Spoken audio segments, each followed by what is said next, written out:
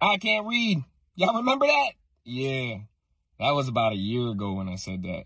We've come a long way. I'm supposed to read 100 books this year because I promised y'all that, and I promised myself that. But if I get it done, cool. If I don't, still cool. We're at about 51 books. This journey has been a wild journey. And now I see that I'm like a content creator. I didn't go into this to become a content creator, but I enjoy it. And the reason why I really enjoy it is because I get to do content as me.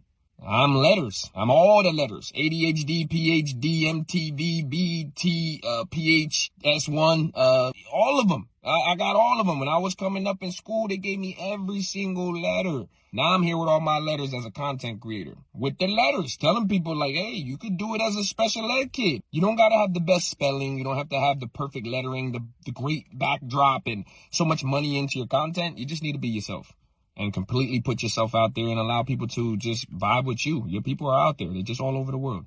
So I just want to tell y'all, thank y'all so much, and we're going to keep reading. Let's go read. I like big books and I can't not. Shortcast Club.